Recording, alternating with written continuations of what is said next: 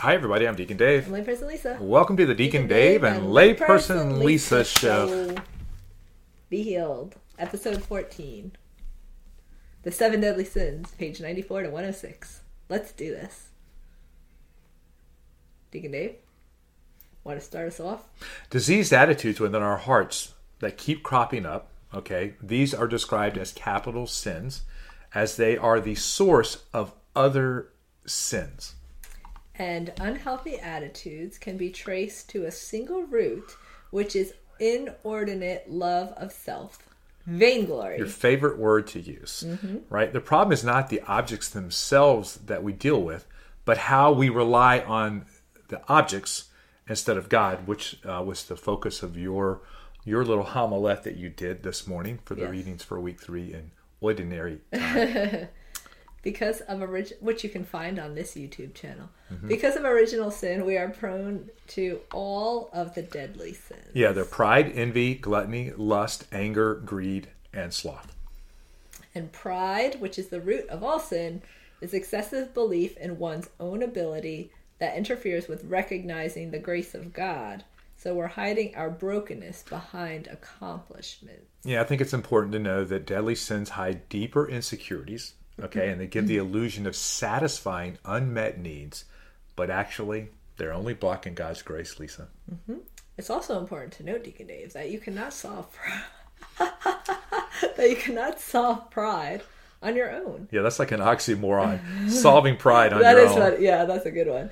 You have to offer it to God because He is the only one who can get rid of it. Yeah, deadly sins must constantly be brought into the light through an encounter with Jesus himself. Self-reliance ain't going to heal you, people. Right.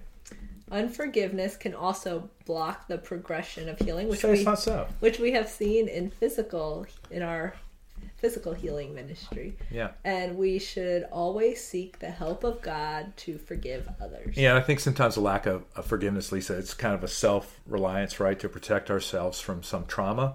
And these become spiritual and psychological strongholds that protect us from harm. At least that's what we're thinking.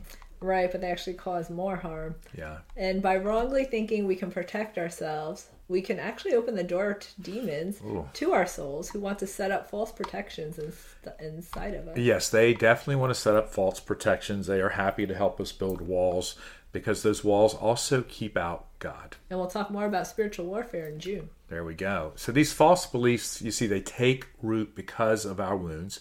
And then they get infected by sin. I like that. False beliefs, okay, that are caused by wounds. The lies, and then infected by sin, okay? And it creates the barriers in our hearts and our minds that block our identity as sons and daughters of the Father.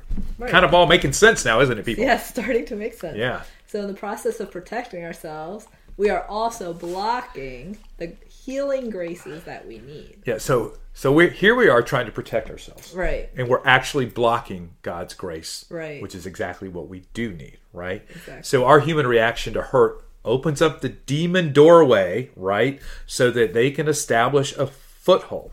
And then we are bound in that foothold, which becomes stronger than our will to do God's will.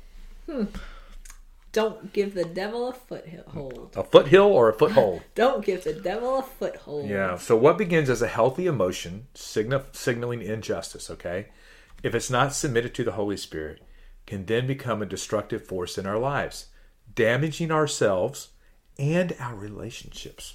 And then it says, see page 103 for an example of a deadly sin. Which is pride. Right. And there's actually a really good chart in the book. I don't know what page it's on that tells you the sin and it ties in the wound.